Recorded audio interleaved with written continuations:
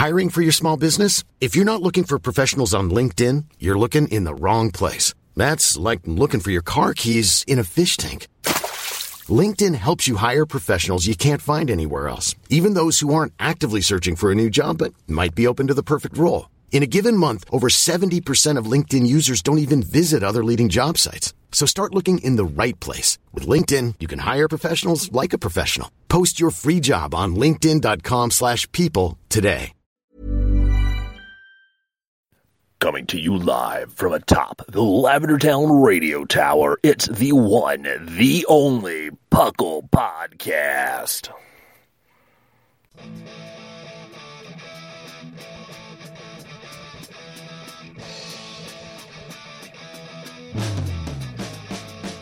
It's Puckle! Puckle! It's Puckle! Puckle! Pokemon Underground Champions League, oh yeah! Puckle! Grab your friends, it's that time again! Listen to the show where the fun never ends! It's Puckle! Puckle! Oh yeah! Puckle!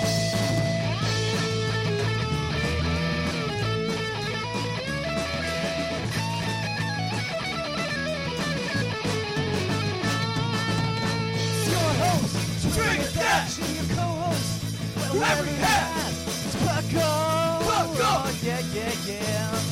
Puckle! Puckle.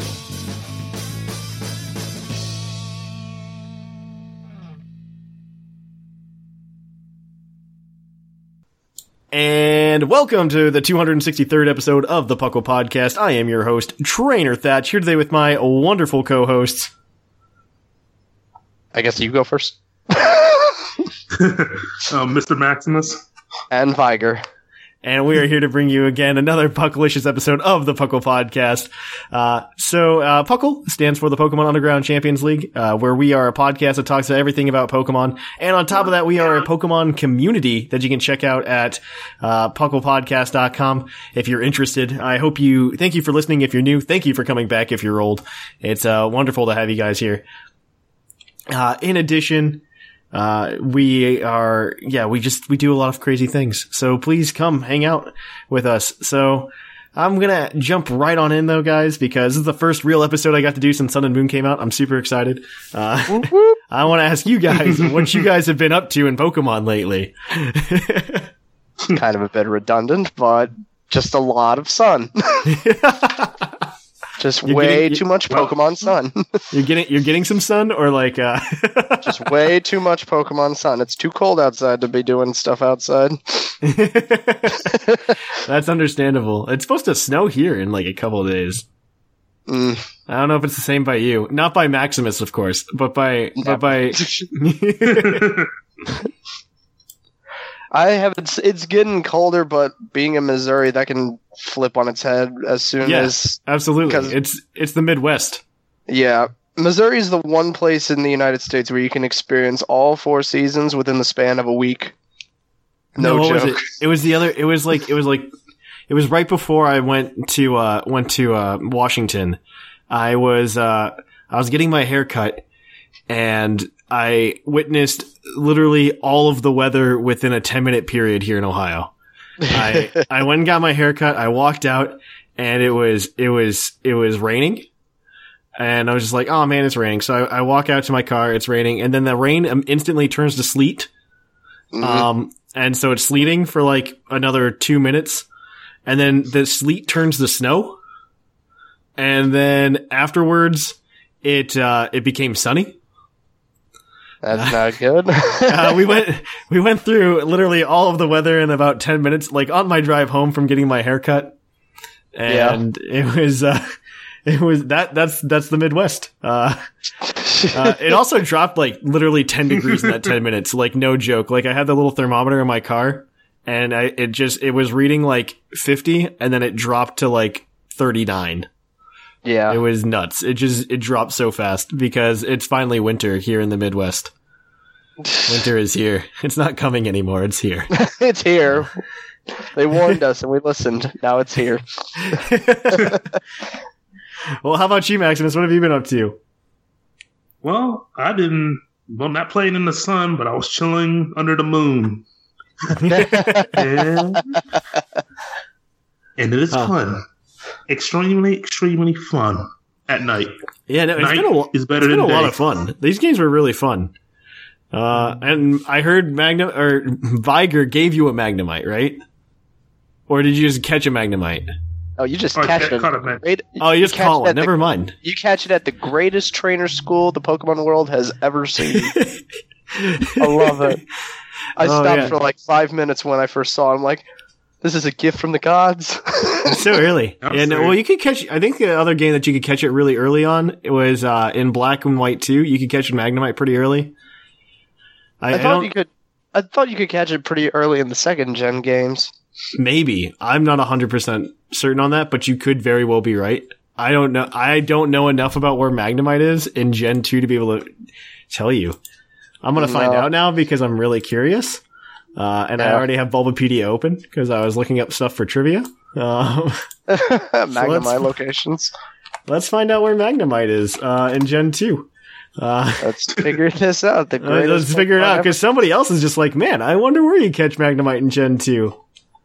And so I can't be the only one. Gold and Silver you encountered at Route 6. Route 6. However- Which one's Route 6? However early that is. Route 6 is... Oh, that's in Kanto still. I'm a dummy. You want like never mind. 38 That or would 39. That would probably... yeah. 38, 38, right after Equertique City. So it's like mid-game. I'd say that's mid-game. So yeah, this is the early... Extremely early. Yeah, this Yeah. is this would be the earliest you would encounter it. Yeah, literally. Yeah, because Sun it's and before Moon. your first It would- trial. Look at its location in Sun and Moon. Oh, in Sun and Moon, it's Route literally one. Route 1. Yeah, Route 1. it's literally Route 1. Perfect. And it's before, you know, a lot of, I mean, these games were just done so well because like I think the variety of Pokemon before you even get to that first trial is fantastic.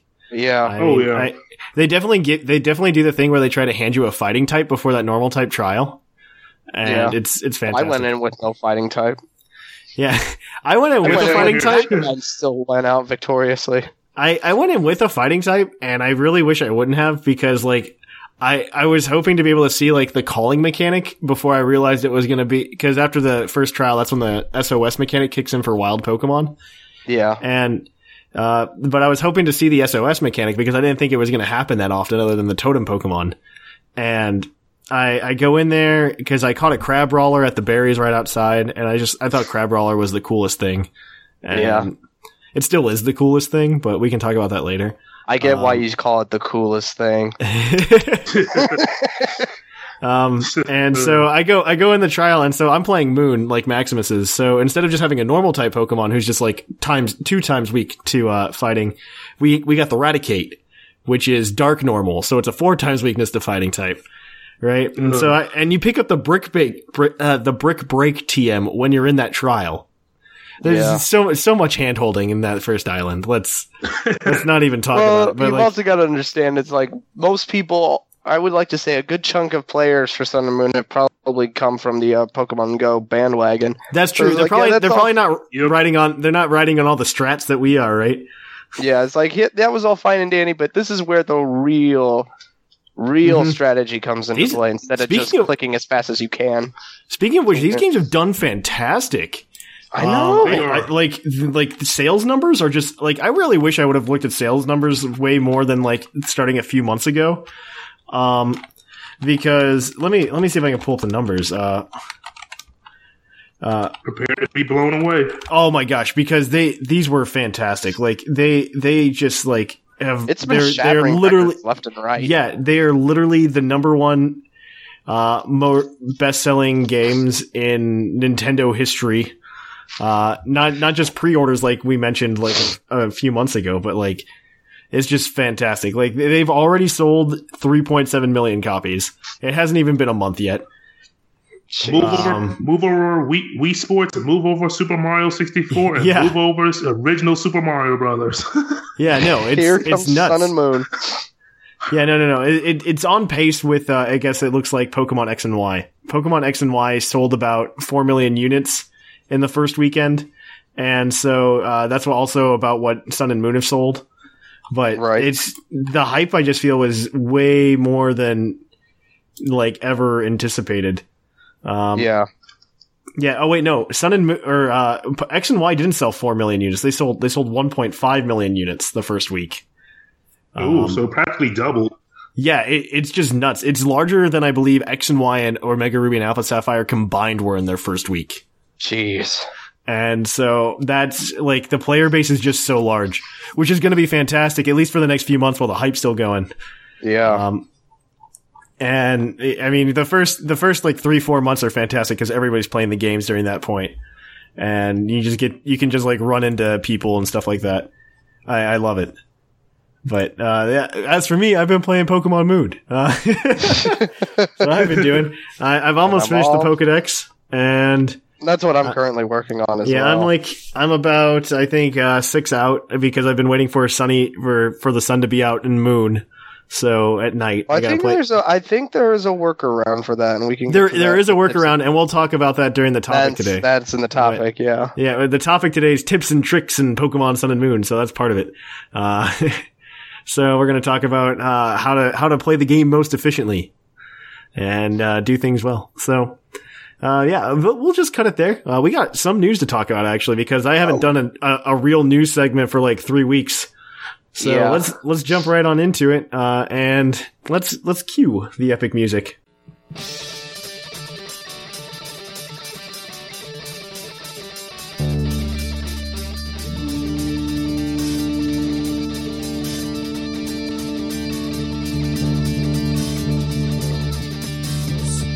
Coming to you live from the Lavender Town Radio Tower. This just in. And on to the news. The news, as always, is just going to be what we think about. I'm going to have you guys discuss it as well when I bring it up. First off, Sun and Moon came out. We kind of announced this already in the past few minutes, but that came out. I didn't get to say that as a news piece though yet, so that's out. Sun and Moon's out, so a lot of things are coming out. I'm actually looking to get one of the hardcover guides. I'm a big fan of those, just as personal. I don't know if you guys are or not, but I'm a big fan of those. Not really. Yeah, I have like the X and Y one. It's in a nice like dust jacket and everything. I'm pretty happy with it. I just have the black and white one. Is that one Hardback hardcover came or with no? It is a hardcover one. Really? That Oh man, came with that. I got with the game when I got it. that's super nice. I just like collecting the hardcover ones. I just think they look fancy on my shelf. I can look like I'm a Pokemon professor, but not really. Okay, and so let's move on then. So if you're still playing Omega Ruby and Alpha Sapphire and X and Y, Meloetta has started as an event a couple days ago on December 1st. So you can get that until December 24th. You can go download that from the Nintendo Network, which is really odd to think about that we're in 7th gen, but there's a 6th gen event going on right now. Meloetta's out though. You can go get one. You can also go get the Meloetta Generations box, which I did earlier today, and I'm thankful because now I'm done opening Generations packs. Though those have been fun packs to open. Yeah. Because they're typically they're like 3 rares in there all the time. And Right. it's a lot of fun. I don't know.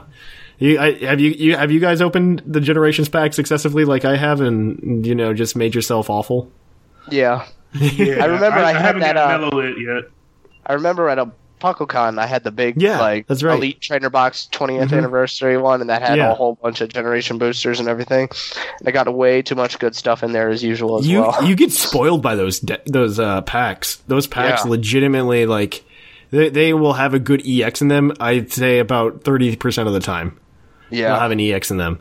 It's fantastic. But it's over now. The 20th anniversary is winding down, so we're going to have to wait another 5 years till we can celebrate something.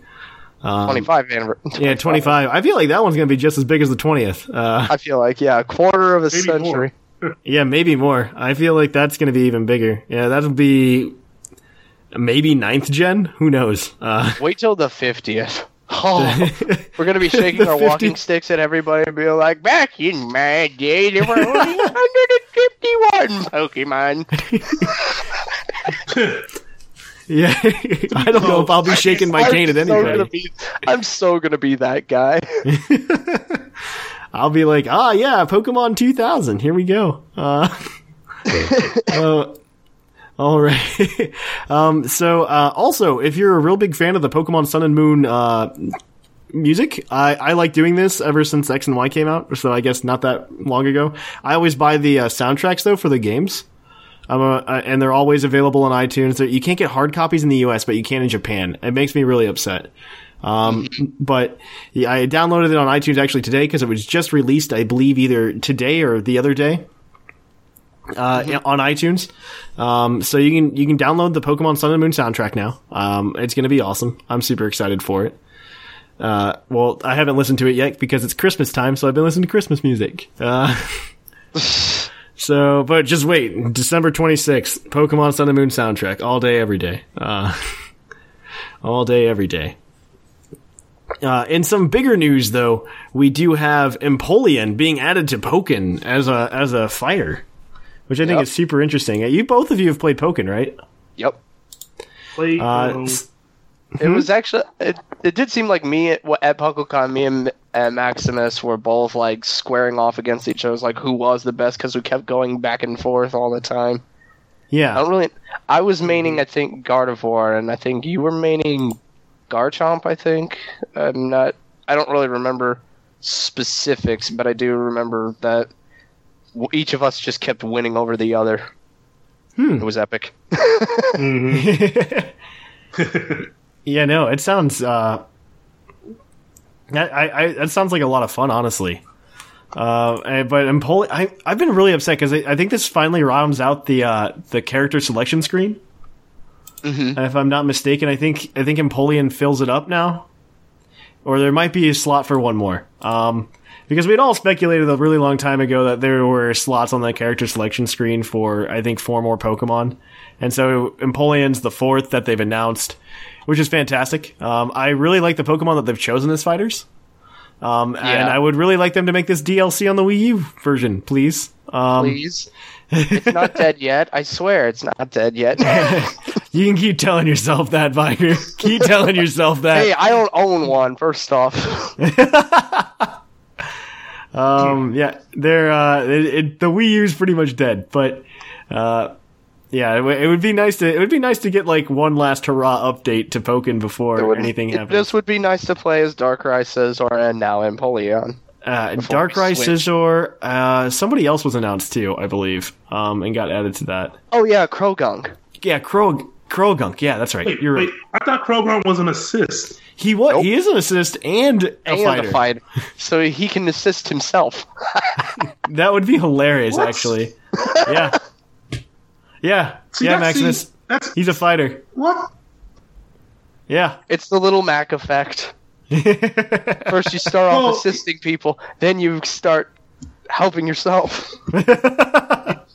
Yeah, but this like it's kind of weird, like having double like right there, like saying Krogunk. Like, I mean, they're Pokemon. There's more than one Krogunk in the world. Yeah, I bet 100% it was based off the popularity of Brock Krogunk. Yeah, I guarantee you that. Yeah, no, I think it's interesting though. Like, I love that they've picked a fighting type Pokemon. It's not like the most popular fighting type Pokemon, you know? Blaziken. Yeah, okay, minus Blaziken. Minus Blaziken. I think Machamp was a good choice. I think a number of Pokemon that they chose were a very good choice. And it's a very good spread, and it's I want to play as Empoleon. Let me play as Empoleon on my Wii U, because I can't play on a cabinet because I don't live in Japan. Like, I'll pay DLC to get Empoleon. Please, I'll buy a plane ticket to get over to those arcade machines. There's 2 of them in the United States. I know a guy I can bunk with. All right, so that's Empoleon. Also, the VGC 2017 rules were fully announced earlier this week. So we have the full rules for VGC if you plan on going to any official competitions. And these are actually for the rules for the International Challenge that's happening next week.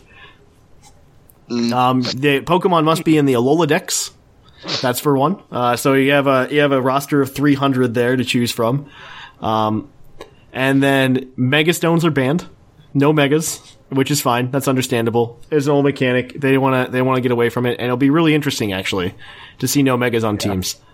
VGC banned the following Pokemon: Zygarde, Cosmog, Cosmoem. Is that how you say it? Cosmoem? I think that is right. Cosmoem. Cosmoem? It's not Eum because the E comes after the O. It's weird. So Cosmoem. Cosmoem? Sure. Sure.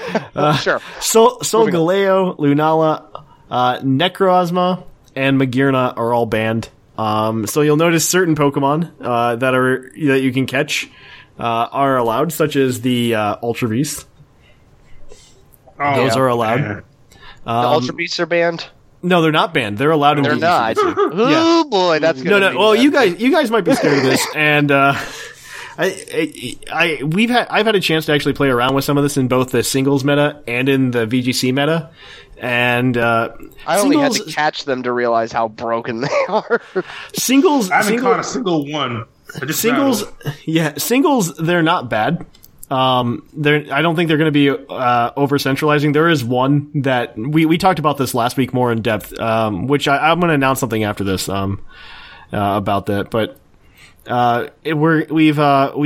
there's one of them that's kind of bad, but the rest. So their stats are so polarized towards being good at like one thing that it really makes them not that great, and they can definitely get knocked down in tiers in the way they're being played. Now, I think for a while you're going to see at least one Ultra Beast on every team. Yeah, but that's just one. That's just going to be for a while, but I don't think they're going to be over centralizing like Primal Kyogre and Primal Groudon were last year. Which Ultra Beast do you think will see the most competitive use? That's a good question. I think Celesteela right now is really good. Just because of its durability and it's got immunity to ground as well. Yeah, it's a very interesting Pokemon in general, and its stats are quote unquote well rounded, and I think that one will see a lot of use. And just having Beast Boost as its ability. Yeah, Beast Boost in general, and it's very easy to manipulate Celesteela stats to be one of 4 stats that get Beast Boost. Right. And so that right there. But I think the biggest question that I would have is, and I don't know if this has ever been a thing, and I'm currently looking this up, but maybe you can answer faster. Yeah. Does Eevee naturally learn Baton Pass? Does Eevee naturally learn it? Or can Eevee learn Baton Pass? I think it can learn it. Let me double check though. Yeah, I'm just going right through its moves right now. If it's even possible. Baton Pass right here. Eevee does get it. He learns it at level 33. Oh boy. That Evo Extreme boost is going to be... I don't see that being an issue because that takes a turn, right? Still, it's just like... But yeah, if you can Baton Pass that, I feel like it's super gimmicky though. In doubles, you probably won't see it in VGC. Because you'll be able to double target it and be like, okay, I'm going to take you out because I know what you're going to do. Unless you have a follow me. Yeah, unless you have unless you have redirection. I mean, it feels like I don't know how much of VGC 16 you watched, Viger, but yeah, there wasn't much like stat swapping. It was more of Smeargle and Primal Reverse. well, no. So not only that, but there was a team that was quote unquote called the Big Six. And so Xerneas was part of that team, and one of its big things was using Geomancy, which gives it ×2 speed, ×2 special attack, and I believe ×2 special defense. And so it was that was very big. But the difference there is you didn't have to use Geomancy and then Baton Pass it to somebody else. You just had to use Geomancy, and then Xerneas could just sweep. Exactly, and so I see Eevee Z move. First of all, you're also wasting a Z move slot as well. True, for Evo Boost. Yeah, for Evo Boost. So there's a lot of things that play into that. I can see somebody trying to gimmick it. Yeah, I wouldn't be surprised to see that. Like if it made a top 8 just once during the year, I wouldn't be surprised. Like that's where I'll put it. I wouldn't be surprised. But yeah, VGC is going to be very interesting this year. Just with the Z moves and all the new Pokemon. Mm-hmm. I'm going to be very interested to see where it goes. I'm going to play in it obviously myself as well. I plan on going to a few regionals. So yep. That's where we are with that little thing called PuckleCon. Yeah. Well, we'll see what happens there. So I wanted to wrap up real quick. We got actually like a lot of responses about the podcast we did last week. which was a competitive overview. And so with the success of that, we are considering doing a competitive podcast on a monthly basis. That wouldn't be the main show, obviously. I want to keep the main show a little bit more casual, a little bit more friendly to coming into competitive and stuff like that. So somewhere where we're going to be like dropping calcs, telling you how to play some Pokemons. We might do that once a month. We're gonna try to do an episode this month, so watch out for that. And we'll see how that goes. And if it works out, maybe it'll be a monthly show that we'll keep around forever. So we're just coming up with content all the time. So that's it for the news, guys. We are going to switch it on over to trivia. So we are going to go quiz our co-hosts on their innate Pokemon knowledge and Puckle's Poke Quiz.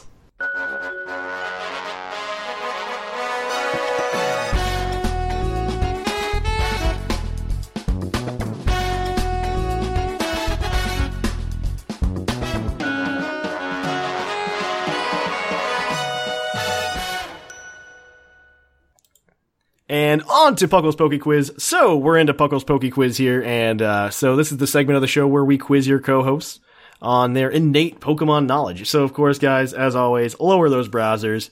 You don't get to use that today. There are going to be 5 questions. You guys are going to be working as a team and trying to answer these questions. One of these questions will have a bonus point. You also have access to 1 hint if you need it. Now, if you get all of the questions correct without using the hint, you will be able to just cash that hint in for an extra point. So remember that's a new mechanic we came up with recently. So we can just choose not to use the point at all and just save it till the end. Yeah, so if you have to get all 5, you have to get 5 points though to be able to cash the hint in for a point. If that makes sense. You have to get them all correct. You just don't have to get the bonus point. So we are gonna jump right on in then if you guys are ready. Yep. I got 5 questions here for you. All right. So also you guys are competing for it's first to 30. Remember that. You are competing for a Puckle hoodie, custom made for you. I made one for myself, so I'm wearing it right now actually. But you get a custom Puckle hoodie if you win. So the stakes are high. Nobody's like close to 30 yet. So, it's still anybody's game. Depending on how free and much you want to podcast. Yeah. All right. We are going to jump on in then. Okay, question number 1. I think this one's a pretty reasonable question. What is the highest level Pokemon owned by an NPC trainer in the main series games? 1 minute to answer this. Is this anyone's question? This is, you guys are working as a team. Okay. I'd almost have to say, and I'm thinking Battle Chateau, X and Y, when you're like fully leveled up and you're the highest level that you can go in the Battle Chateau. I'm thinking one of Diantha's Pokemon is like in their 80s or even like Mount Silver Red Battle. Yeah, I feel like. Well, because they're in like their 80s. Do we have to say the Pokemon or do we have to say the trainer? Either one will be fine. So yeah, I'll accept either one. I'm thinking, actually, now that I think about it, I think, because I haven't seen a trainer at all with any Pokemon level 80 or above except for Red in either Gold, Silver, Heart Gold, Soul Silver on top of Mount Silver. Unless you can think of anything else as well. No, I was kind of thinking back 4th gen, but I said none of them even got that high. The highest I remember is 60 from that gen. Yeah. All right. I'm going to need an answer. All right. I guess Red, Heart Gold, Soul Silver, Gold, Silver. That is correct, actually. Yes. Red's Pikachu is the highest level NPC in Heart Gold, Soul Silver only. He got a buff in Heart Gold, Soul Silver. Yeah. The Pikachu is level 88 in that game, which is the highest NPC Pokemon that you can ever battle in any Pokemon game. Except I believe there's a level 100 Arceus. Oh wait, no, there's a level 80 Arceus in Diamond and Pearl, and prior to Heart Gold, Soul Silver, that was the highest level one you could do. And that was only with the Azure Flute that didn't exist, but yeah. Naturally coming across it, no way.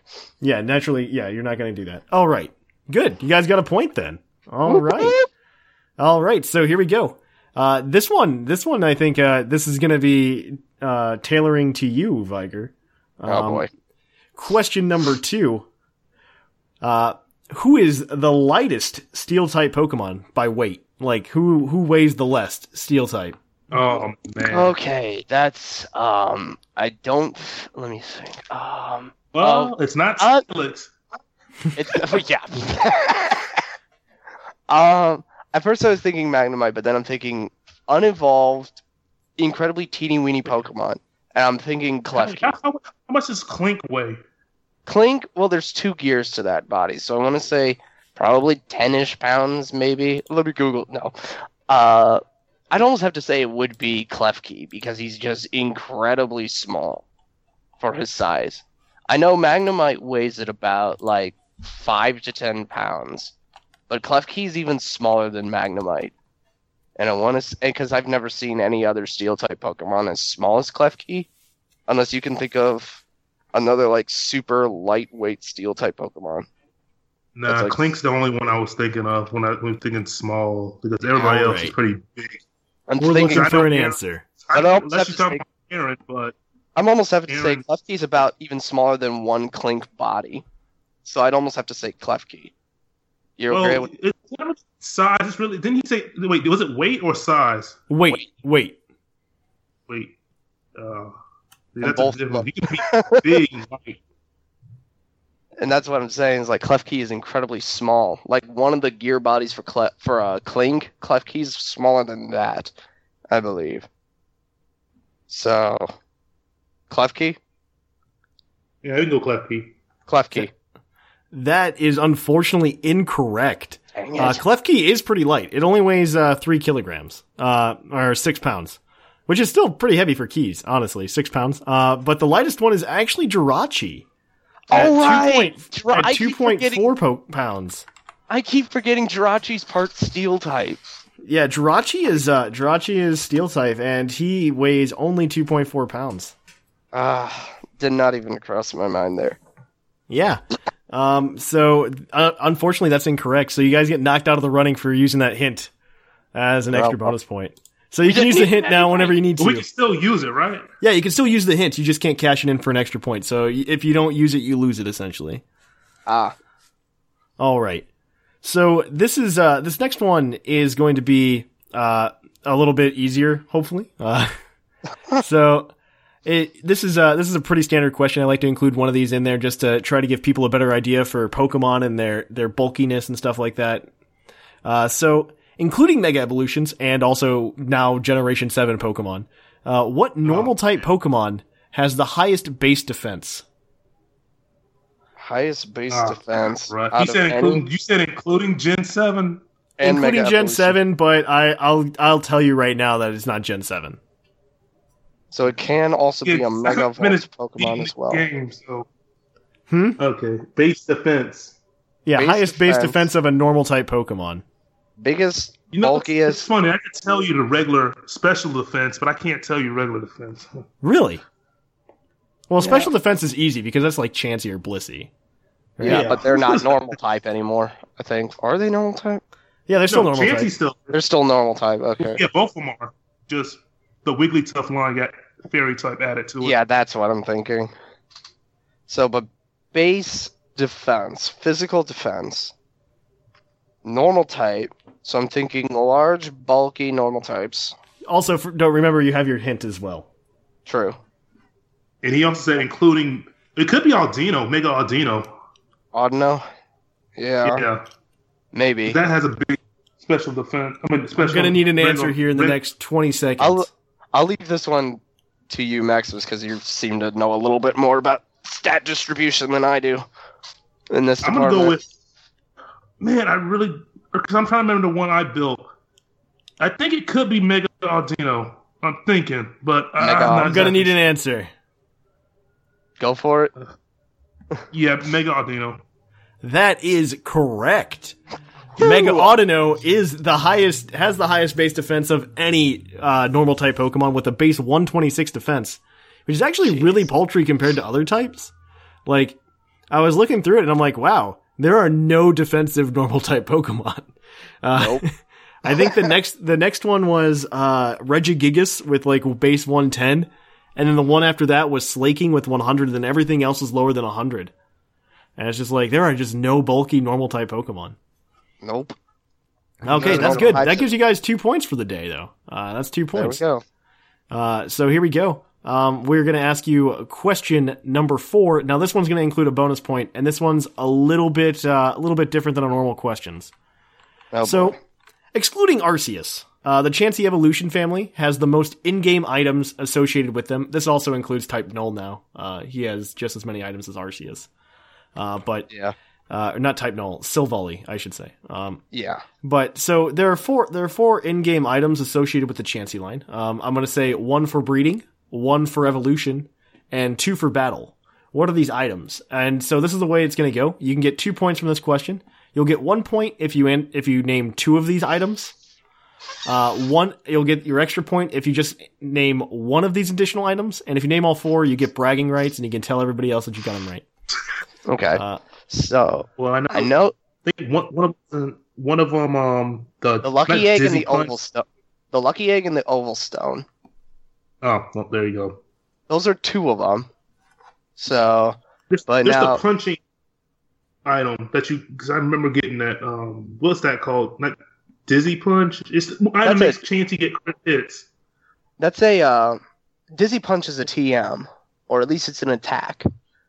Yeah, attack. But it's like a boxing glove spring. Like I've never seen that sort of thing before. Also, remember you still have the hint as well. Recently in Pokemon Moon. I remember So I know we've got 1 point at least, but so lucky egg, oval stone. Then there's 2 attack related items for the Chansey Blissey line. And I'm drawing like a massive blank right here. 1 for breeding, 1 for evolution, and 2 for battle. 1 for evolution is the oval stone. I know the lucky egg is just doubles the up. That boxing glove one. I just can't think of the I'm name. going to need an answer, or you're going to need to use the hint. One of the 2. I mean, we could double points. Is this worth using the hint on? If we could double points if we use the hint. Yeah. You want the hint? Make up that 1 point. Yeah. Yeah. Okay, so let's say these are all luck-based items. They're all well, most of them are luck-based. Luck is in the name. Okay. So yeah, lucky egg is punch. 1. There we go. Lucky punch is the 3rd. So there's the lucky egg. And then 4 will just give you bragging rights if you can think of it. If we could find it. So we have lucky egg, lucky punch, the oval stone, which evolves Happiny into Chansey. Mm-hmm. 1 more after that. Wait, how does Chansey turn into Bliss? I think high friendship. Yes. Or I'm gonna cut you guys off there because I gave you 2 minutes. Okay. So you do get both points because lucky punch, lucky egg, and luck incense are 3 of those items. Lucky eggs are always found on Chansey in the wild. Lucky punches are as well. It gives Chansey like high critical hits, which is really weird. The oval stone, as Viger mentioned, evolves Happiny into Chansey. The 4th, which I'm really surprised you guys didn't get, is the luck incense. Now, see, I didn't think the incense was like. Yeah. It's the 1 for breeding. But yeah, the 1 for breeding. Because it only works with Chansey. Okay. But yes, you got 2 points though, so that gives you a total of 4 for the day so far. So good job there. And you have 1 question left. All right. So hopefully you guys can get this. I think you can. So question number 5. What is the highest level a Pokemon evolves from its base form to its stage 1 Pokemon form? What is the highest level that will occur at? So the highest Can you repeat that one more time? Because yeah, that's fine. What is the highest level that a Pokemon will evolve from its base form into its final form at? See, to its final form. It's a stage 1. I gave that away, but I think was it Volcarona, isn't it? I'd almost have to say it's Hydreigon because Hydreigon's in the 60s. That base form to. Oh, stage 1. Wait, you said evolve in the stage stage 1 or into stage 1. Into stage 1. Stage 1. See, okay, Hydreigon, that's stage 2. Yeah, that's a stage 2. Never mind. He said final form, and that's what. Final form. So it's a 2. It can only be like a 2-stage evolution. From its base form to its final form. Okay. I apologize. That was my poor wording. Then yeah, I would almost have to say it would be Larvesta to Volcarona, but then what level does that occur at? We don't need the level. Wait, I thought that's what the question was asking. No, I mean, I don't, not what level, just which Pokemon. Which Pokemon? Then I would have to say, yeah, Volcarona. Is that your final answer? Maximus?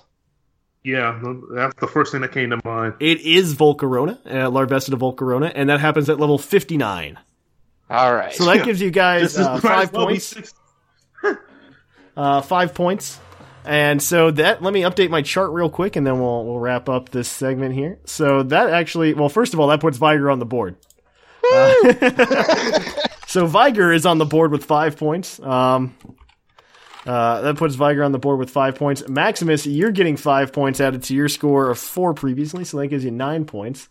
And so our standings are the following. Once I click the sort button here, we're going to sort by column B, and we're going to go from largest to smallest. And Jushiro is in first place with 19 points. Gator following closely behind with 16.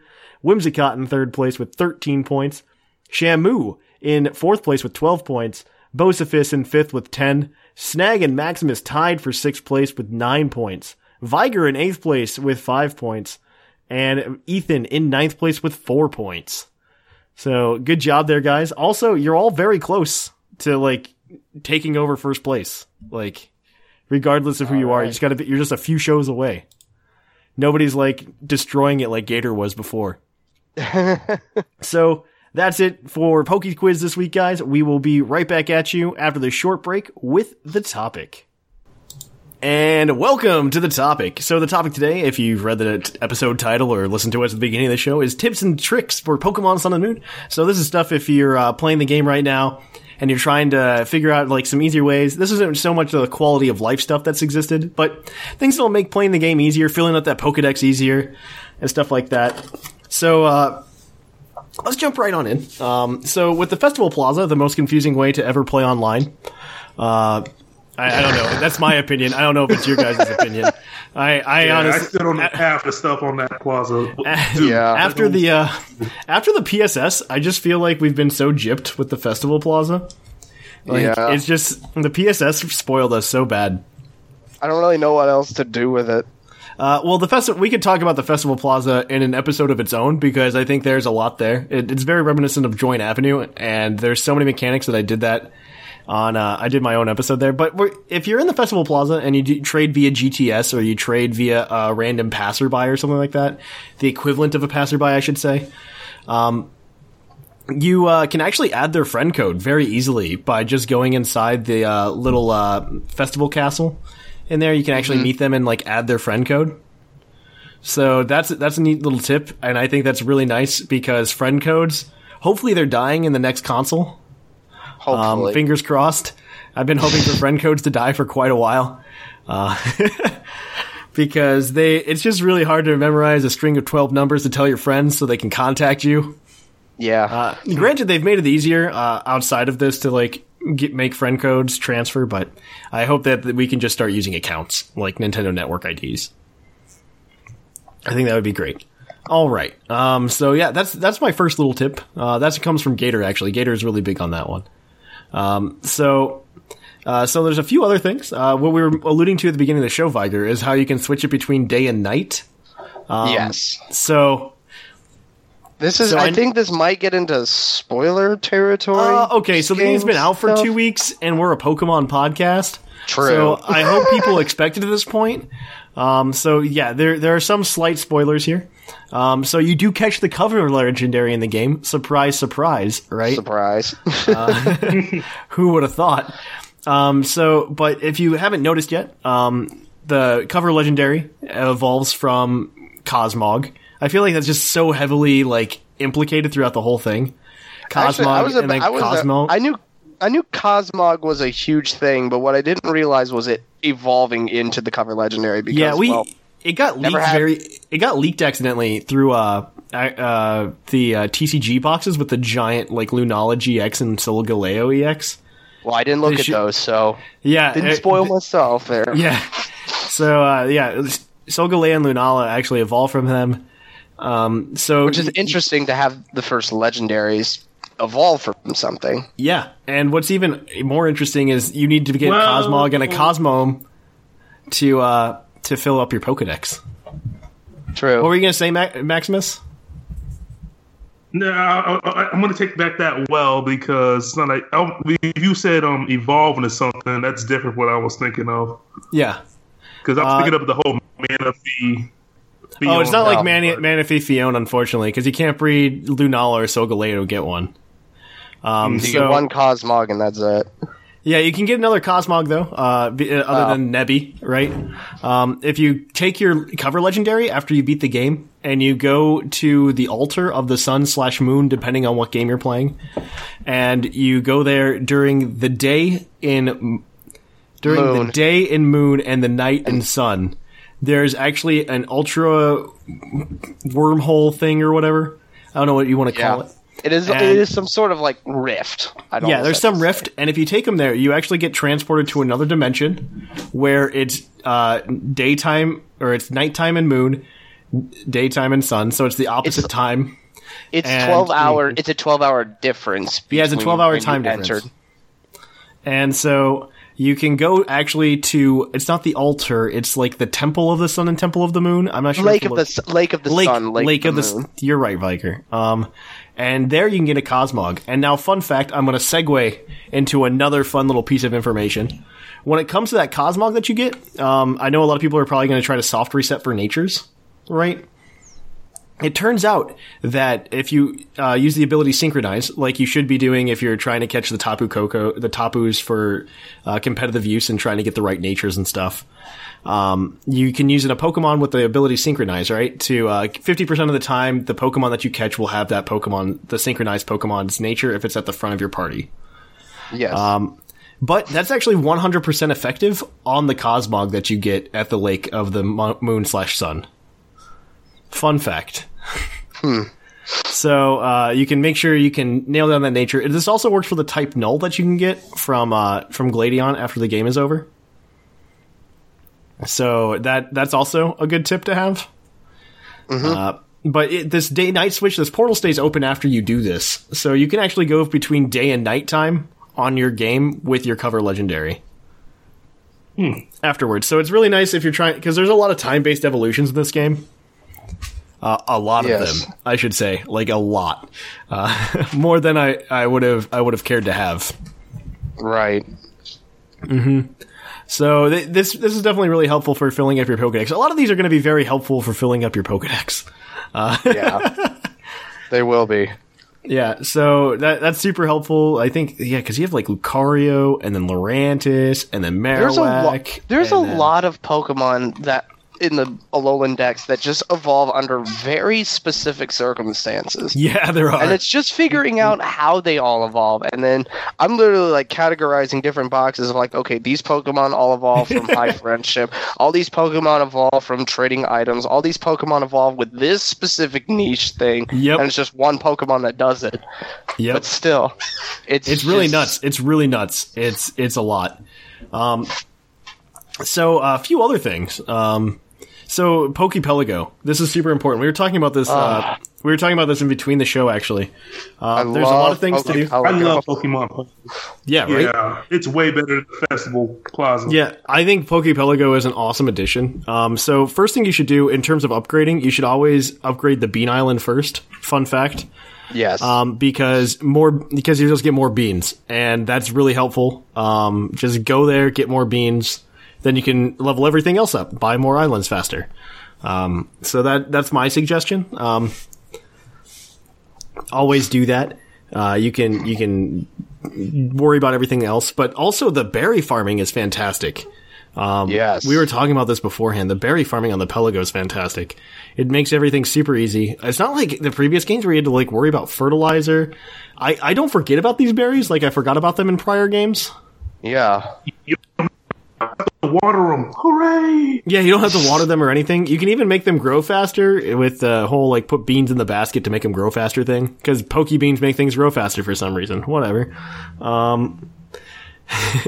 These magical beans, let me tell you. I've got more Pokebean tips. I got more Pokebean tips, but we'll move on very quickly. Oh, well, not very quickly. So on top of that, there's also well, the Pokepelago, on the Bean Island, it's also possible that other Pokemon come and visit and might just stay. And you never know what kind of Pokemon that'll be.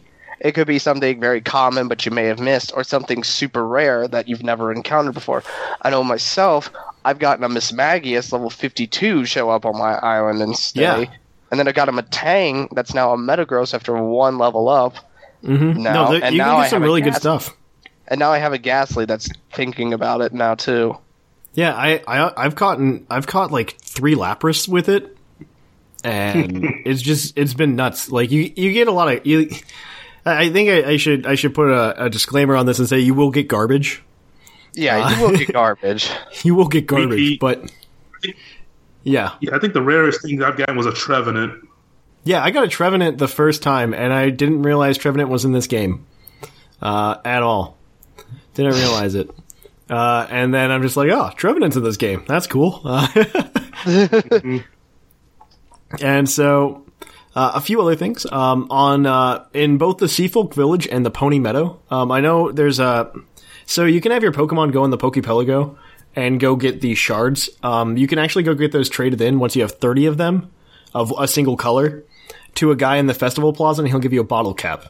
Now, bottle caps are important if you haven't been following us for a while, because you can use those for hyper training, which essentially lets you edit IVs or superficially increase the IVs of certain Pokemon.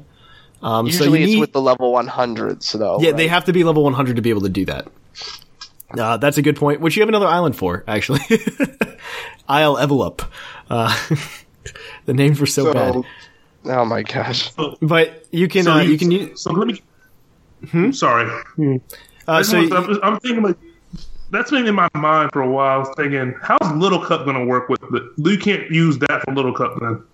Like no, you're not going to be able to use bottle cup. You're not going to be able to use bottle caps for Little Cup. It's going to operate the same way that it did before. Gotcha. They are what they are. And at the rate that you get bottle caps, it's still faster to like breed Pokemon properly.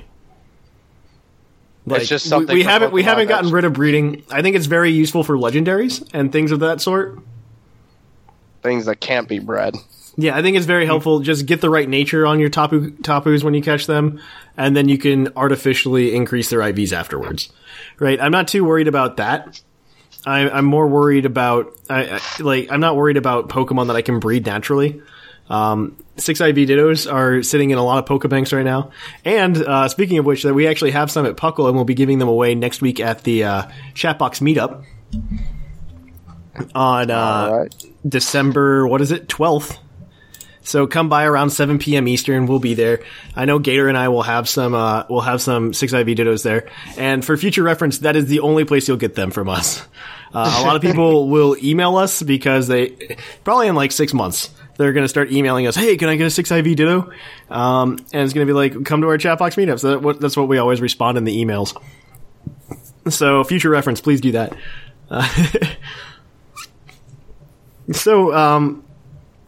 But yeah, you can fish up these bottle caps from the from in Pony Meadow and in Seafolk Village when you're fishing and accidentally get an item. I keep pronouncing it Pawnee. Is it Pawnee? I don't know. I keep saying it's Pony, but I could see Pawnee, and somebody could be like yelling at me in their car right now.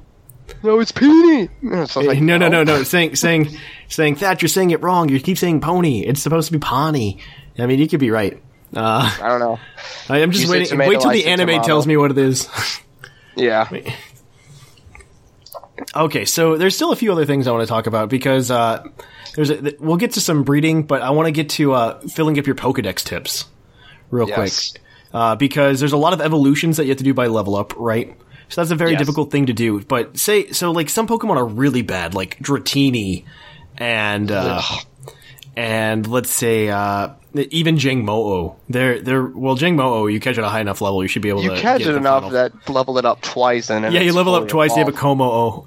But they're like Dratini's really bad, and Bagon's pretty bad too, and so you have to level these guys up.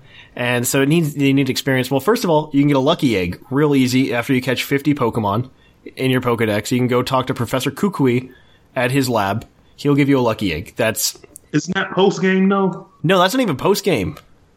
That's not? If you have 50 Pokemon registered as caught in your Pokedex, just go to Melemele Island and go talk to Kukui in his lab, and he'll give you a lucky egg. Cool. The second thing is Pokemon Refresh. Now, a lot of people confuse this with friendship. I want to say right out the bat that Pokemon Refresh hearts do not equal friendship. I know a lot of people have had that confusion. We've actually had a couple conversations over Twitter and through other various means about that. Viger and I even had a conversation about that today. Yeah. Type Null won't evolve! Yeah, no, a lot of people get very frustrated. Well, because the Refresh doesn't equal hearts. The only Pokemon that uses that to evolve is Sylveon. Eevee into Sylveon, you need 2 of those hearts. But as well as knowing a fairy type move.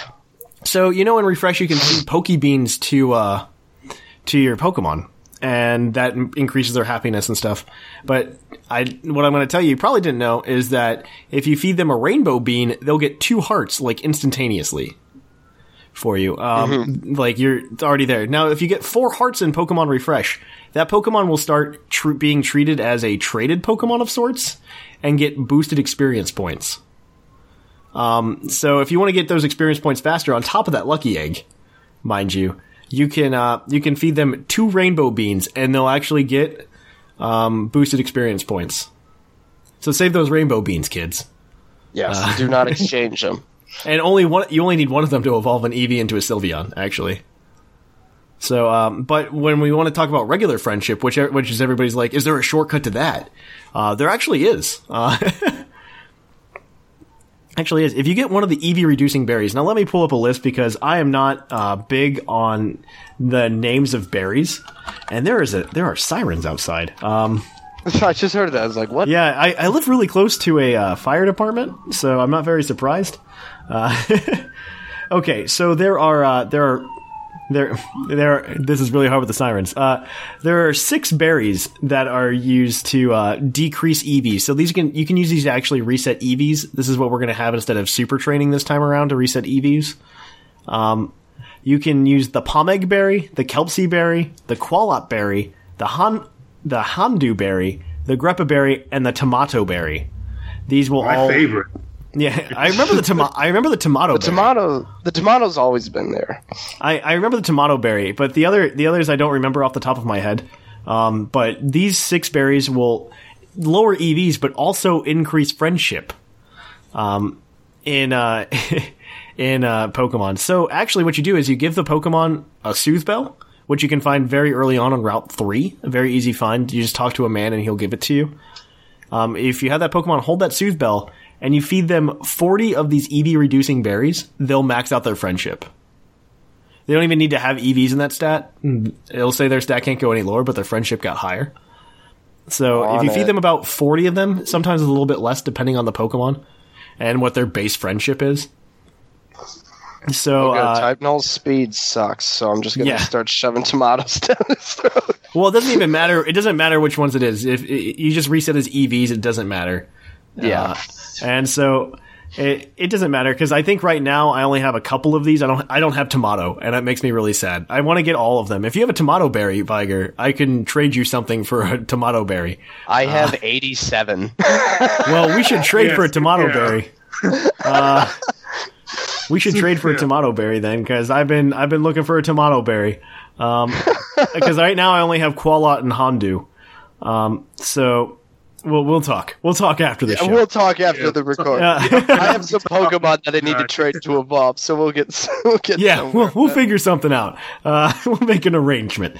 But but you can use that, and they'll max out the friendship, so you can evolve things faster. So hopefully, people can use that tip to help them evolve some of their stuff faster.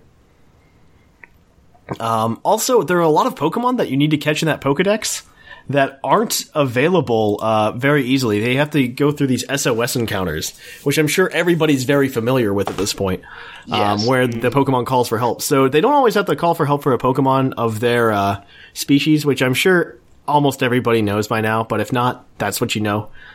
So there's actually a list of, I believe, 7 Pokemon that are only available through this method in the Pokemon Sun and Moon decks. So Sableye is one of them. The easiest way to get one is to go to 10 Carat Hill and get a Carbink to start SOS battles. A great way to do that is Adrenaline Orb, 1 HP him with False Swipe. Yeah, it'll eventually call Sableye. Very easy. Happiny and Chansey, for that matter, are available via SOS, and that's the only way to get them. You have to get them to SOS. I think the biggest one, though, that is, and I think Scrawns like clawing through the walls to try and get to us, is Marini. Yeah, Marini. Yeah, that's with Corsola. And Marini. It's a water. It's essentially a water poison. It is a water poison with the new ability Merciless. It's really cool. It's Toxapex. Its fully evolved form is Scrawns' new favorite Pokemon. Yeah, it's a really cool Pokemon that I think is going to see some competitive play. Absolutely. And so it's basically got a protect that poisons anybody that comes into physical contact with it. Yeah, it's amazing. But yeah, Marini is there. And so that one you can only get with Corsola, which is a 5% encounter rate, by the way. So that's a lot of fun to get. Another one's Goomy. Now the next 4 I'm going to talk about are what are called weather SOSs, which means that there has to be weather in play. It doesn't have to be natural weather in the route. It can be activated by Rain Dance or Sandstorm or Hail. Those are just harder to keep up. I would suggest doing this when there is natural weather. Because it's just easier. Yeah, it's just easier. Because you don't have to worry about keeping those weather conditions up. So Goomy is caught in the rain, because that's where Goomies would want to be. So the best place to get it is actually near Po Town, I think, because it's always raining there. So Goomy is there. Now, the way SOS battles work is that it just alters the SOS table, which Pokemon can be called upon. And so you can get in battle with anything in Po Town. Like, it could be a Fearow, whatever, it doesn't matter. Just have the Fearow keep calling and calling and calling, and then eventually, instead of calling another Fearow, it'll call a Goomy. Also, what'll happen there... Huh? Why? Why? Why not, I guess, is the answer there. You'll eventually run into a Goomy, though. The other one that'll actually appear in rain, Castform will appear in more than just rain. He'll appear in also hail, and he'll also appear in sand. But Castform is another one of these. Why does he show up in sand? He just does. I don't know why. He shows up in all the weather, any weather condition, essentially. I think any weather condition he just shows up in, despite not having a sandstorm form. Yeah. So Castform will show up in any of those. So sometimes he'll be SOSing, trying to get like a Goomy or something, and he'll run into a Castform. Or even so the next one is Gabite, actually. So you can get a Gible and a Garchomp in this game. You can get like almost all the dragons in this game.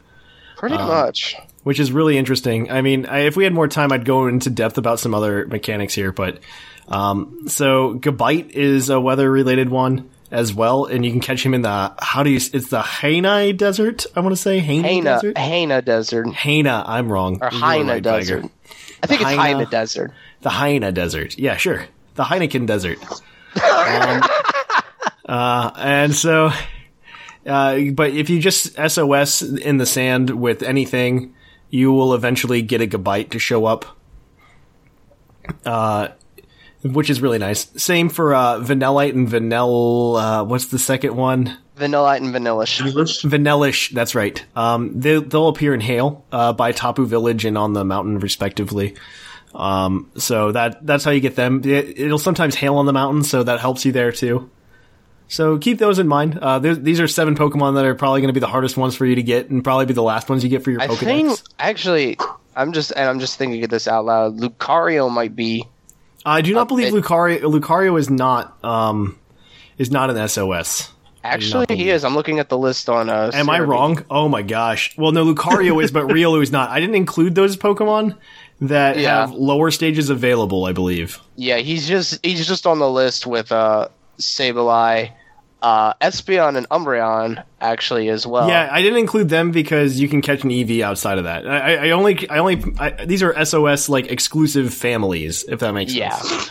Yeah. Riolu, I believe, is catchable outside of an SOS battle, so I didn't include Lucario. Right. Gengar's SOS as well. That's actually would be a good to know. That'd be a really fun one to like stumble upon during your first playthrough, you know? Just be like, I found a Gengar. He's actually only found in the Thrifty Mega Mart. Yeah. Where most of the ghost types are. Where most of the ghost types are, but just a trade exclusive Pokemon can be caught in the wild. Mm-hmm. I think we actually talked about that on the trivia show that's going to be on. Moving on to filling up your Pokemon,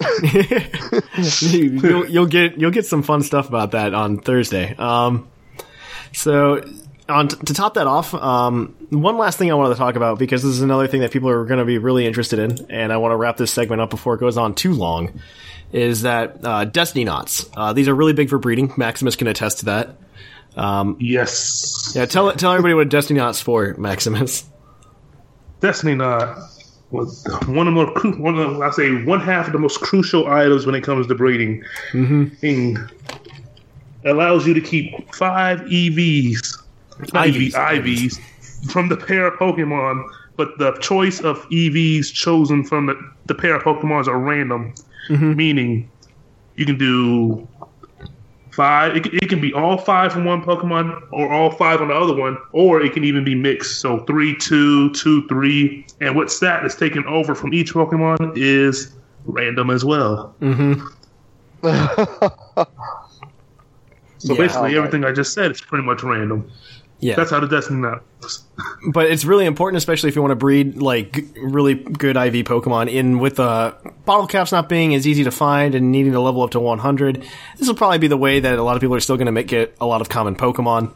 So, the Destiny Knot's actually a little bit harder to get this game than in previous games. In Auras, it was kind of difficult because it was a random thing after the contest. Somebody would just hand one to you.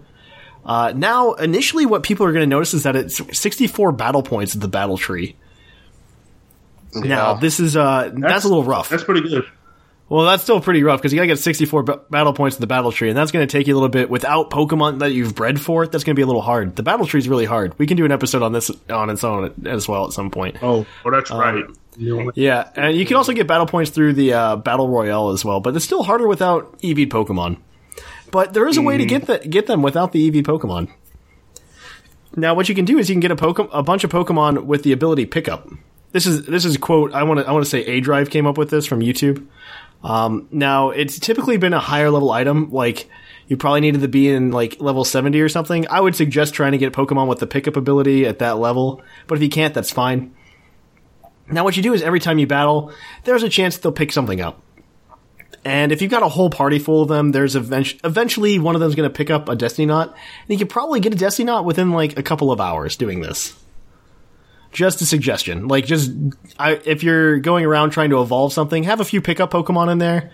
Check what they're holding every once in a while. And eventually one of them will be holding a Destiny Knot. So just food for thought, right? It might be easier than trying to get 64 battle points.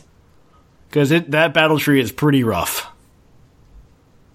It is pretty rough. Or you could come and take that 6 IV Ditto we have, and maybe it'll be holding a Destiny Knot. Who knows? I'm not saying I'm giving out Destiny Knots or anything, but maybe. But yeah, I think that's it. I definitely have more tips and tricks to talk about, but I want to kind of wrap it up here. Do you guys have anything you want to add? I would just say when you're going with Zygarde, if you're trying to figure out him, the cores are very important to have because they're the ones responsible for unlocking different moves that your Zygarde will have access to. Mm-hmm. If you want to get Land's Wrath or 1,000 Arrows or 1,000 Waves onto your Zygarde, you have to find the specific core that knows that move. And then reforming Zygarde to knowing that specific move. Mm-hmm. That's good. Yeah, that's true. To the I. That's true. Also, finding the Zygarde cells, some of them are day and night like dependent, so keep that in mind. There is I want to say it would be pretty difficult to find exactly where all the cells are, but luckily there is a full list of locations on Cerebi as to where every single cell and core can be found. It'll get especially frustrating when you're at 99 out of 100. And you're looking for, and then you have to start at Route 1, figuring out which one you may have missed. So, yeah. It's just something to keep in touch with. Any last things to mention, Maximus? Yeah. Get your hiking boots on you because you're going to be traveling for a while. One more thing I wanted to say, and this is just... go for it. Since Maximus is here and we're talking about breeding and everything, probably the best place to get the most mileage out of your breeding, just like the number of steps, hop on the Tauros and right out of the village, just keep going up and down the main street on Hia City. Wait, actually, Viger, there's so the community actually found a better way to do it. Let me tell you this: you go outside of the if you go outside of the daycare, the nursery. Yes, there's a little like fenced in area right there. Yes, it's just big enough that you can call the Tauros Poke Ride, and if you just dash in circles, it counts as steps. And one, it lets you watch the nursery lady cross her arms to let you know that another egg's ready. And two, you just have to go in a circle. All right, there you go. Mindlessly. So that is a good tip to bring up, though. That's a good tip to bring up. Where's the most? There's no Lumiose City tower that you could just stick a dime into your. You can't do that anymore in general. I don't think. I think they got rid of that, unfortunately. So, but it's still a good tip to know. It's still a good tip to know. All right, so that's it, guys. If you have any more questions, you can obviously send them to pucklepodcast@gmail.com. But until then, we are going to take a short break and go to commercial, so we will catch you guys on the flip-flop. Come on over to Rhyhorn Steakhouse. We're throwing some mighty nice specials where you can buy 2 Bloomin' Otters for the price of 1 or even a limited time filet of Feebas. Come on Wednesday where you can get a 3-course meal for $11.99. Rhyhorn Steakhouse, where if it moves, we'll serve it.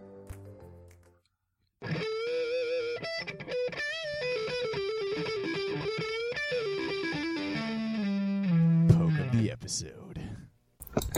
And on to the Pokemon of the episode. Our Pokemon of the episode this week is National Dex number 724, Decidueye, the Aeroquill Pokemon. Its Pokemon Sun Pokedex entry states, it fires Aeroquills from its wings with such precision, they can pierce a pebble at distances over 100 yards. Alright, so I'm going to preface this right now and say that Decidueye is not showing up too well in the OU meta right now. But I still think he's a really cool Pokemon. He's got a lot of cool utility that you can use him for. There's actually some really cool stuff to do. First of all, he gets Defog in his moveset, in his move pool. It's an egg move through Rufflet currently, and then when Pokebank opens up, Swanna will add it to it as well. But unfortunately, it's just Rufflet right now. But, so that's really cool. You can he's built pretty balanced so that you can run him as a mixed attacker or have mixed stats. His move pool is definitely going to want you to make him a physical attacker though. But you could definitely run something. He's got Defog and he's not weak to Stealth Rocks. This is the first time in a long time that we had a Pokemon not weak to Stealth Rocks with Defog. Yes. So he can clear these hazards really nicely. You can give him Defog, I'd say Roost for recovery, because he's going to need it if you're running this kind of set. Now, Spirit Shackle is his signature move, and I would run that as well. U-Turn, I'd give him Leftovers for recovery. And if you can at some point give him Long Reach, it's way better, but his hidden ability's not out yet, so Overgrow it is. Long Reach is an ability where he can do, if he hits with a physical attack that makes contact, it'll act as if he didn't make contact. So for Aegislash's King Shield, it won't make a difference. For Static ability, it won't make a difference. For the Merciless ability, it won't make a difference. Flame Body, that kind of stuff. Yeah, exactly. Mm-hmm. So for that, you probably want to do a bulkier set. Now, it depends on where the meta goes, because it's still in a very unstable place. I don't know. Have you played any of it yet, Maximus? I'm assuming not, since you're just finishing the game. Yeah, I'm just finishing. Right? Yeah, I've been done. Yeah. So I right now I would currently just run 252 HP. I think special defense, just to give him like a more well-rounded defensive structure, I'd go 252 in as well. Just because his defense is higher than his special defense. Yeah. And so just do that. I mean, he'll avoid some one-hit KOs from some prominent stuff right now. But I'd have to say, given the fact that Dark Titan knockoff sets are just so prevalent. So knockoff isn't going to be as prevalent as it once was. Because knockoff, it was a move tutor move prior to this gen. Right. And so you're not going to see so many Pokemon carrying knockoff. I mean, until Bank's released. Once Bank's released, then like all gloves are on. Oh, yeah. But right now, I'm thinking for the Bank the pre-Bank meta. I know a lot of people are playing the Bank OU meta. But I'm doing this because of the UUTC, which we should have some announcements for next week.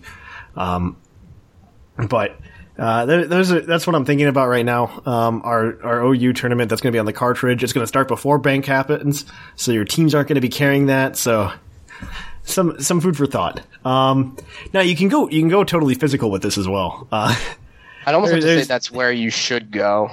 You can. I think Decidueye is going to find his niche as a defogger. That's why I brought that set up first. I think that's where he's really going to find his niche in the meta once it settles. Once he's able to defog and then shackle somebody from retreating. Yeah, no, isn't that really cool? It'd be fantastic. Really does mess with everything. Like, say you could shackle somebody who's just like shackle a fighting type in there, right? That'd be fantastic. Yeah. But so another thing you could definitely play is you can definitely play physical. He has access to Swords Dance, and you could probably run and you can run a Life Orb or something like that. But he gets Swords Dance. He also gets Sucker Punch, which is fantastic, and he gets Leaf Blade. I mean, his move pool is like not shallow at all. It's fantastic, and so. I mean, I would just go 252 attack, 252 speed. He's still rather slow. What's his base speed? It's like 80, right? 70. Yeah. I lied. Yeah, he is not terribly fast. Yeah, no. So. This is where you'd want to go with that. I mean, you'd want to try. 70's like probably the cutoff for what I'd say like speed investment's worth it. It's borderline. It's borderline. In this generation, yes. Speed investment's totally worth it, because everything else is slow. But give him a jolly nature, you can boost you 262 speed. That's fine. Yeah. I mean, a lot of people have been trying to run, like, Choice Specs and stuff like that. Or Choice Scarf. Everything needs a Choice Scarf to do anything, but... yeah. Pretty much. Everything needs a Choice Scarf nowadays. Yeah, Shamu and I were just talking about it. We were talking about building a team for the patrons at Patreon. Because they help us pick a Pokemon now every month to build a team around, and then they'll get that Pokemon distributed to them. Once we build a team around it and we use it on Twitch a few times, we'll distribute that Pokemon to them. And we were talking about which Pokemon to use or which Pokemon to let them choose from this month. And they said, and so we were talking about it, and Shamu's like, well, what do you want to build? He goes, how about we give them a choice of a scarf set, another scarf set, and a scarf set, because everything needs a scarf to do anything now. And I'm just like, that's true, Shamu, but let's try to build it without it, you know? How can you? I mean, it's really hard. But a lot of things need scarf, which is unfortunate. And I guess with the implementation of Z moves now, it's entirely possible that Decidueye Z could be used for a Decidueye set. Oh, yeah, you could definitely do it. I wouldn't suggest it right now. I feel like your Z move would be better spent somewhere else. True. Just because I don't see any need for hit. I don't see Decidueye as your main attacker. No. I see him as a bulkier attacker for you to play around with, but I don't see him as like your main sweeper. Like you're gonna sweep with this guy. He's very situational, and I'd almost have to say Decidueye is more of a disruptor than anything else. Yeah, being able to defog entry hazards and then being able to shackle Pokemon and not allow him to switch. He's more of a walking, talking hazard than anything else. Like I told you, I think that's where he's gonna settle in the meta. But he does have a card coming out in February. Exactly. Decidueye GX. It evolves from Dartrix. Not EX. This is different. GX. This is different for reasons, because they want to rotate EX Pokemon out of the current TCG meta. So let's see what he gets. So he gets an ability called Feather Arrow. And so once during your turn before you attack, you can put 2 damage counters on one of your opponent's Pokemon. That's interesting. One of them, which means benched Pokemon are also included in that. Yeah, that's really interesting. I mean, that's something that would play really well with the... Now, I'm not saying this is going to be a good card because it takes a lot of setup, but it's pretty much a consistent Crobat. Which is really cool. But again, there is some setup because he's a stage 2. And that's going to take a little bit. But right now you do have, I think... Maximus might know this if I'm wrong, but Force of the Giant Plants, is that still a card? Is that still in rotation? Yes, that's still in rotation. Yeah, okay, so Force of the Giant Plants could get you there faster. He has a GX move. These are moves that you're only allowed to use once per TCG match, and that's for 1 grass energy, and it's called Hollow Hunt GX. Put 3 cards from your discard pile into your hand. Wow, that feels really underwhelming. But I don't know if in a grass deck I would ever want cards to come back out of my discard, but maybe it could find a niche. I don't know. Who knows? I mean, they're trying to rework the whole thing now with GX cards, so it might play into it. And then its attack is its other attack is Razor Leaf, which is 1 grass energy and a double colorless for 90, which is kind of weak for like a 3 energy attack. But I know they are definitely trying to slow things down. But I could see some use as a utility card from this. It's just going to take up a lot of space. And with Razor Leaf and its ability, that is a 110 attack if you decide to use the ability on one Pokemon and then the Feather Arrow, I think you're allowed to use it. You're allowed to use it while it's on the bench. Well, so Feather Arrow, can be used on a Pokemon on the bench, but you could use it. You could use it while Decidueye's on the bench. Yeah, that too. That's what I would see you using it as. I wouldn't be using it as as a card to attack per se. But the difference between that and like the Golbat cards is that this will take up a lot of room in your deck. True. Just to get there, because even Rowlet and Dartrix won't do anything for you. No. You need to get. You have to evolve to Decidueye. Mm-hmm. So that I could see being a little iffy, but I don't know. It's an interesting card. And the problem is also if that gets knocked out, that's 2 prize cards for your opponent. Yep. Still follows the EX rules. Yeah. So it's interesting. We'll see where it goes. If Yushiro were to rate this on his podcast, I would probably say somewhere in the middle. I don't know if it's going to be a good card or a bad card. I would just say it's kind of a meh card. Yeah, I mean, honestly, I'm not good enough to speculate in the TCG meta and where it's going to go. Yeah. So, I wouldn't be surprised if it performed well. I'll say that. Yeah. I'll say that. Okay. So trivia on Decidueye. There is a few bits.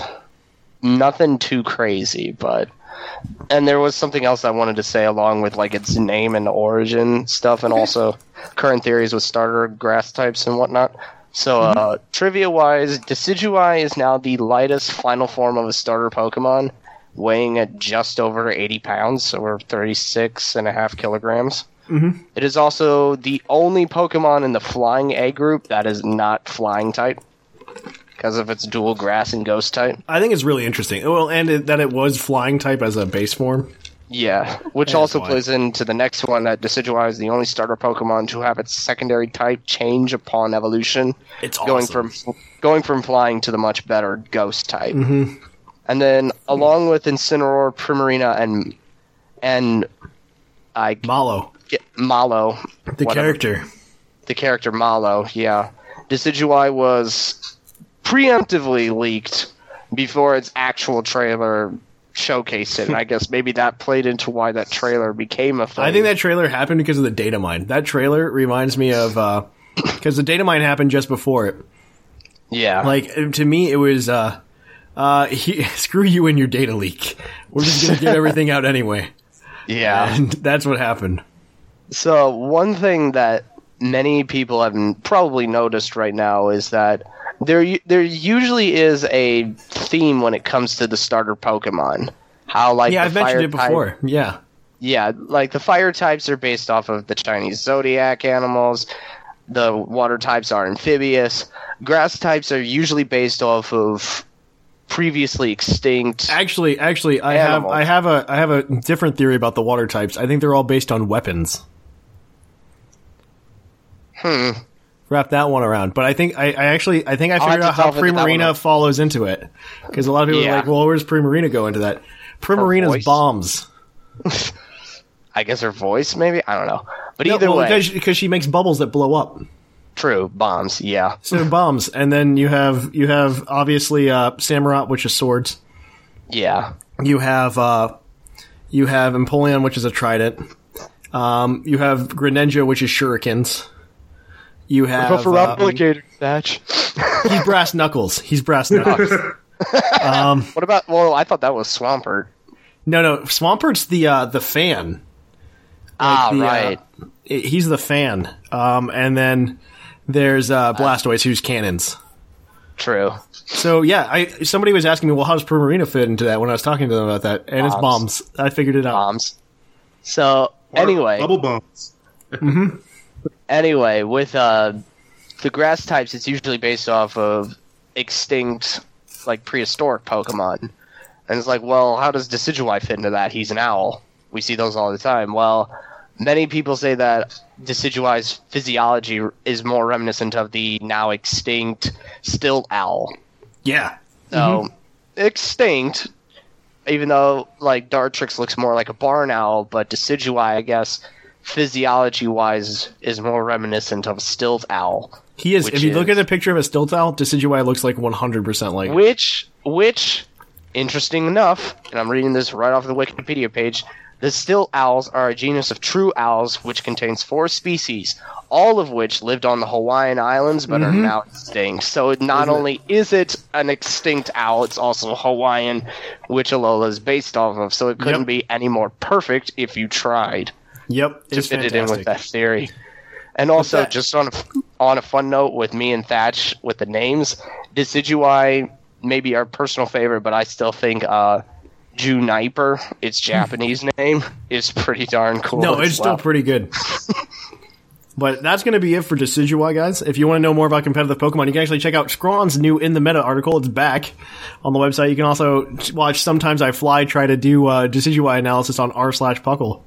And you can also go read all the other awesome articles on PucklePodcast.com. So we are going to kick it over to the mailbag from here, guys. So let's cue that mailbag music. It's mail time! It's time for the mailbag! Send in your emails!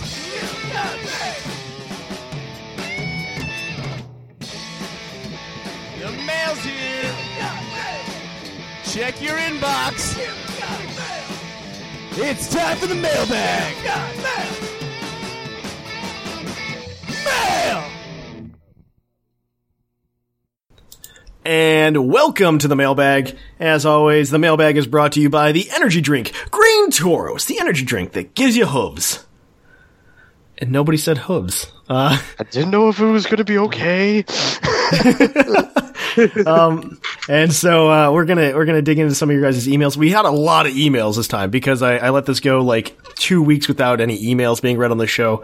So I apologize if your email does not get read. If it doesn't get read, I promise you that this week I will figure out a solution. I might write an article where like I respond to your emails or something like that, or at least post them on the website so others can read them. Because writing? Yeah, right. Right. Who knows? Because a lot of you wrote in a lot of very interesting emails in response to what is your favorite part of Sun and Moon. So I really do want to get into that for you guys. So here we go again, guys. Here we go. So as always, though, we will give out the Green Tauros badge to any of these emails that we deem worthy. So let's dig right on in then, guys. It's gonna be a lot of fun. So I got this first one from the British Gent. Dear Thatch and co-hosts and fellow Puckalonians, it is I, the British Gent, and I'm going to get straight to the point of the mailbag. The best thing about Sun and Moon is that it comes out. The amount of info we are have been given is unreal. Apart from the leaks, and now people having the game before they should and spilling it all over the net, it's been too much info. But now we have the game, let's all just sit, relax, and enjoy it. As of right now, there is less than 12 hours before the game comes out everywhere, apart from Europe, and I cannot wait for Amazon to drop off my game. Fingers crossed early, so I can start my journey. I'd like to know if he got it early or not now. Yeah. I have not looked /seen/watched any of the leaks or any of the last news released since we found out about Red and Blue. I want the excitement of how I played Red, Blue /Gold, Silver again. Unfortunately, that's not going to happen, just because of the way that games are released now, I think. Yeah. I think they just the way they hype games is just like spilling the content all over the floor. Yeah. I cannot wait to discover it all and finally join in with the rest of the world. This does mean I have not listened to any of your news in the last podcast or been on your site or chat box, nor will I be joining you on Saturday when you stream online. Sorry. Till my tickets for Alola, I'll catch you guys on the flip-flop. Catch you later, British. Yeah, no, I know a lot of people didn't listen to the show for like several weeks leading up to the release of Sun and Moon, so please feel free to do that if you haven't already. So who wants to grab this next one from Random Listener? Viger? Maximus? Yeah, I'll take it. Okay. So, Alola, Popcle people, the Random Listener here, back at it again with the mailbag. After what seems like a mountain of university work and a millennia of plugging my ears shouting la la la to avoid Sun and Moon spoilers, metaphorically and literally, I've finally been released from my prison to fully enjoy that which is the 7th generation of Pokemon. Now I'm going to skip story time today and go straight to the mailbag. Moon isn't going to play itself. So, what was my favorite part of Gen 6? I definitely say the transformation from 2D to 3D. Getting to explore Kalos' beautiful landscapes in full 3D was amazing. The Pokemon models were fantastic as well. On top of all that, getting to relive my first ever Pokemon adventure with Alpha Sapphire really hit home with me. 10 out of 10 would Pokemon again. Poorly spelled as well, but that's the fun I think part. that's hilarious. That's a hilarious. I think that is too. 10 out of 10 would Poker Man again. And with that, I have an Alolan vacation to attend to. Here's a parting comment. Float like a butterfly, sting like a Beedrill, Crabrawler shouldn't have been a freaking water fighting type. No, I'm super happy he's an ice fighting type. You know, it makes so much sense. You know why Crabrawler is ice fighting? Because Crabrawler himself is based on a crab that doesn't actually go in the water. It lives on land, right? True. And so that's the first part. That's why he's not even water type to begin with there. Second part, he evolves into Crabominable, which is based on the Yeti crab, which is another crab that doesn't go in the water that often. And it's called the Yeti crab, so they're just like, he's like a Yeti, like an abominable snowman. And so they made him an ice type, which I think is a really cool way to interpret the Yeti crab. Yeah. So I think the ice type is definitely worthy there. I didn't see the ice type coming, which was a pleasant surprise for me. It's also a unique type combination. There's no other ice fighting type. Nope. Just crab. So I think that's really cool, even though it's not like a great typing, but it's still really cool. Yep. Anyway, best wishes to you and yours, the Random Listener. All right. You want to grab this next one then from Artem, Maximus? No problem. Hope I say his name right. Artem. That's what I think. Okay. Dear Thatching co-hosts, my name is Artem. I have been listening to your show since I was 11. I am now 13 years old. My favorite features from Gen 7 were either the SOS, which raised shiny encounter rates, or that trainers use different Pokeballs. I love the Team Skull use Nest Balls. Oh my gosh. That's first of all amazing, right? Yeah. That they're using different Pokeballs. Also, let's just take a moment and be like, you know what's back? Apricorn balls are back. Yes, Apricorn Lots of people balls are using Apricorn balls, and it's fantastic. And it's just amazing. We should all take a moment to appreciate that Apricorn balls are back. Yes. Even if they're back in a very limited capacity. Still, they're back. They're still back, and you see a lot of people use them, and it makes me really sad that we can't buy them. I'm hoping in the next Pokemon game that we can do that. Mm-hmm. But yeah, keep going. Keep going, Maximus. All right. On a side note, thanks, Thatch, for giving me info on Excadrill, because now I'm using one on my OU team.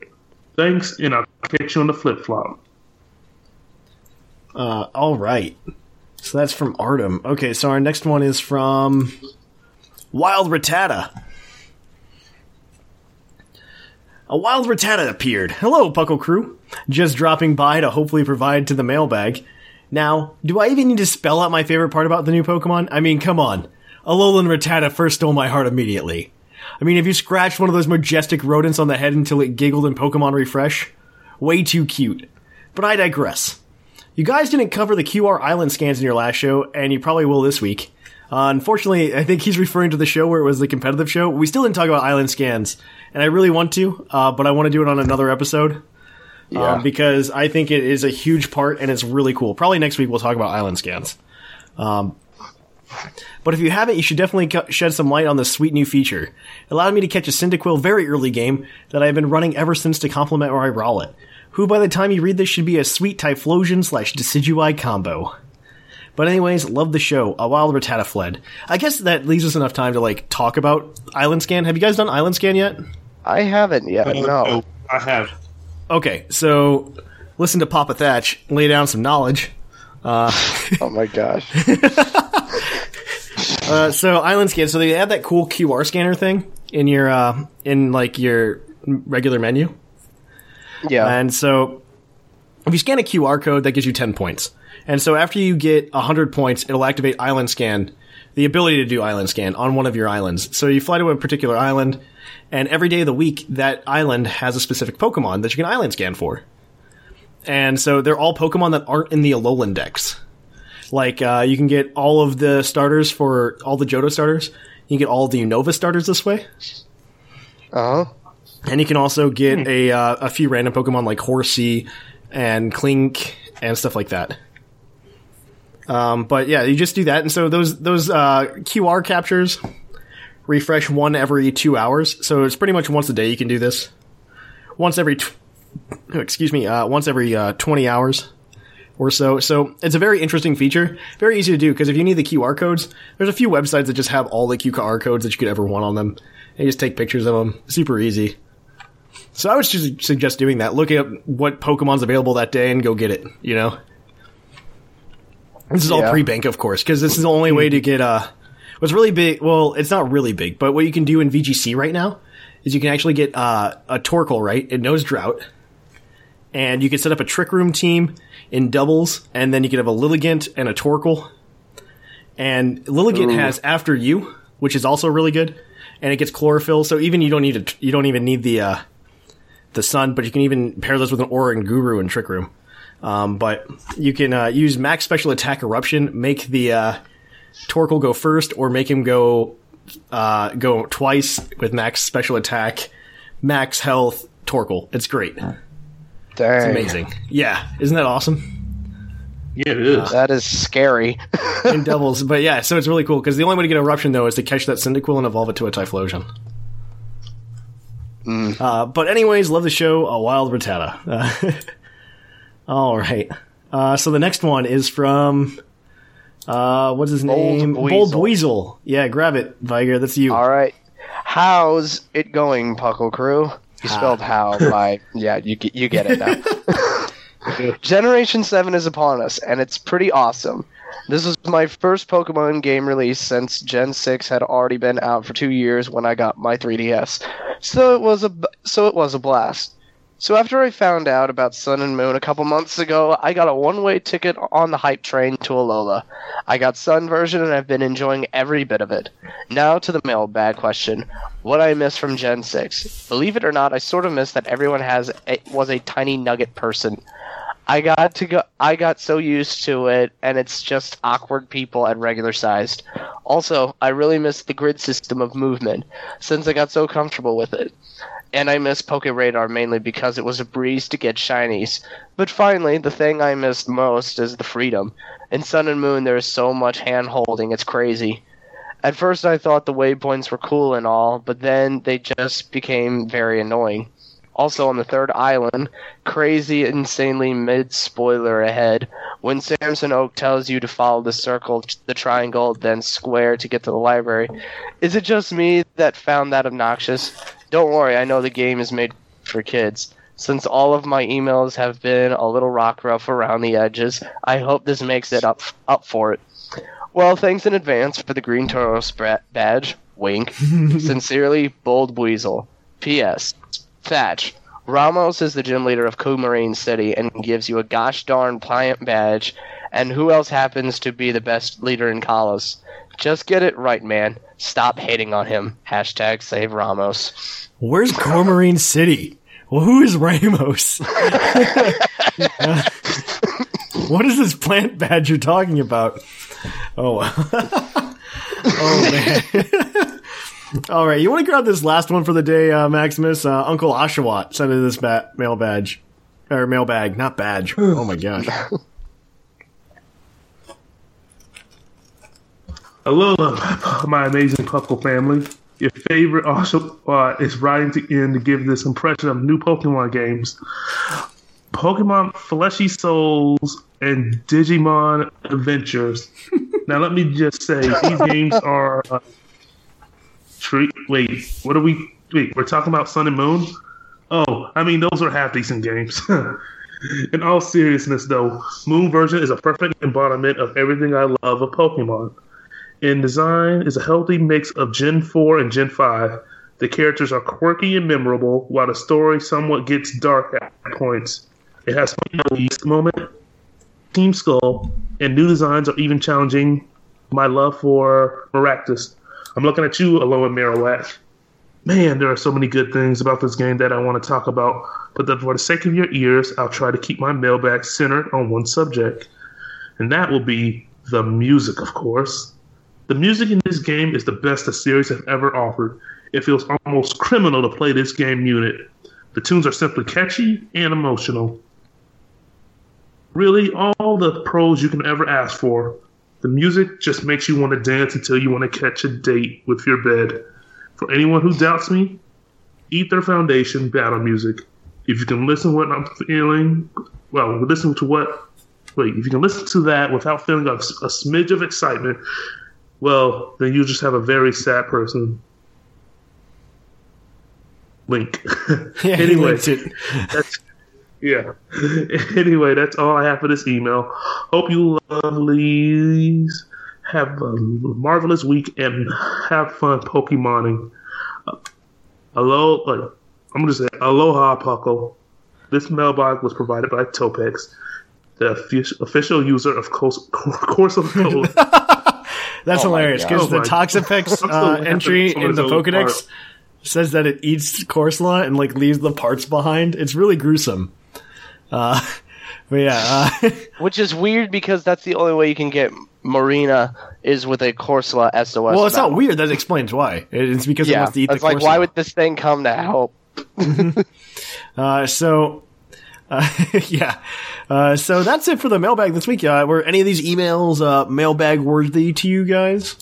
I was thinking actually this time, Boyd Bleasel.